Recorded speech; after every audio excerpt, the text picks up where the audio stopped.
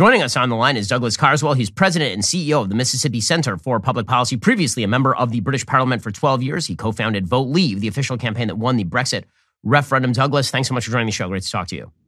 Hi, Ben. Good to be on your show.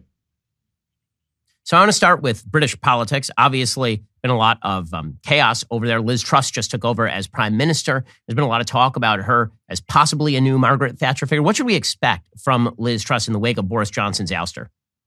She'd like to be a new Margaret Thatcher. She wants to restore a bit of economic sanity to the country, but she's basically got 2 years to try to fix 30 years of public policy failure. Public policy failure over energy.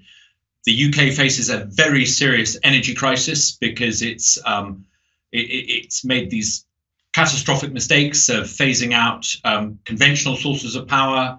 It's put its faith in renewable energy, and now we're in this horrible situation where Europe is facing a massive energy crisis. She's got to try and deal with that.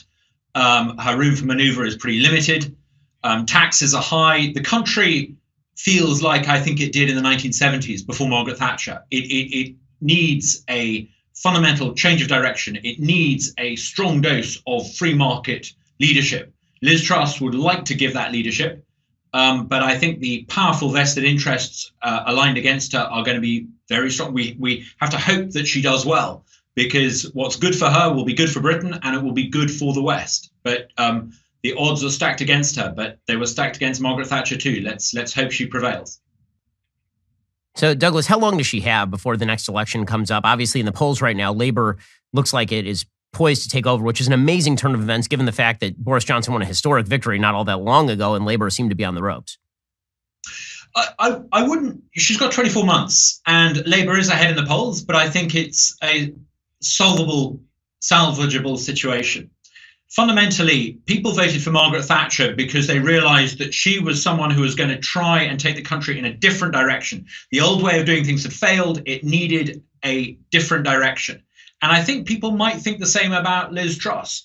You know, we've had, as I said, 30 years of orthodox policy on the economy, on energy, on immigration. It's led Britain into this terrible economic situation that Britain is in now. Living standards are likely to fall by 4 or 5% this year. People are literally not going to be able to afford to heat their homes this winter. That is the dire economic condition of the country. She's the only person in Britain in a position of leadership who thinks that we need to try free market ideas and we need to reject the old orthodox ideas and try something new. And so I think actually, like Margaret Thatcher, the good sense of the British people might actually rally to her. Margaret Thatcher never lost an election.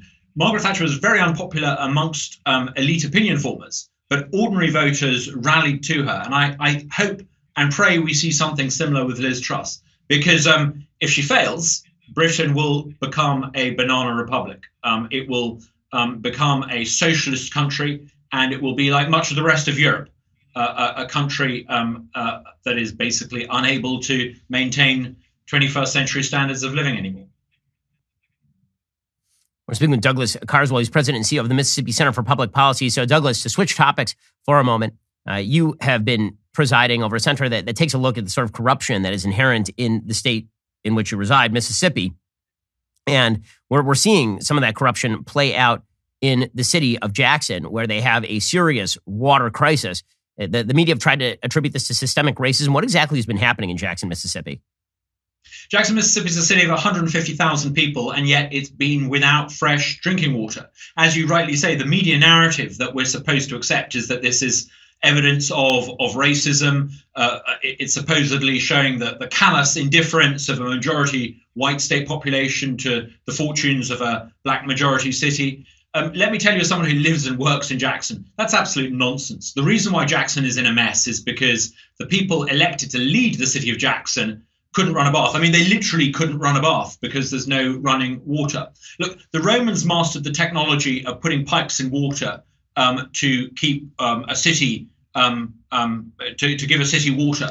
They mastered this technology 2,000 years ago. The city of Jackson leadership struggles with it today. Now, they'll tell you, if you were to talk to the mayor of Jackson, he would say he doesn't have any money. Well, how do you think most cities in America manage to fund their water system?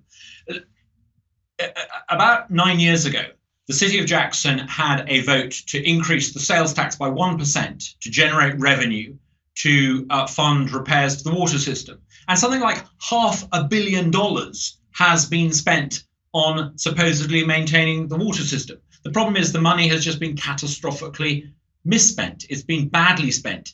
The only systemic failure in Jackson that explains the water crisis is not systemic racism, it's systemic mismanagement at the top.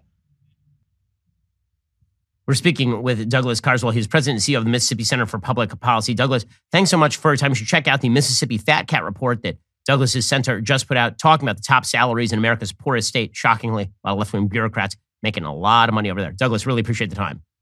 Thank you.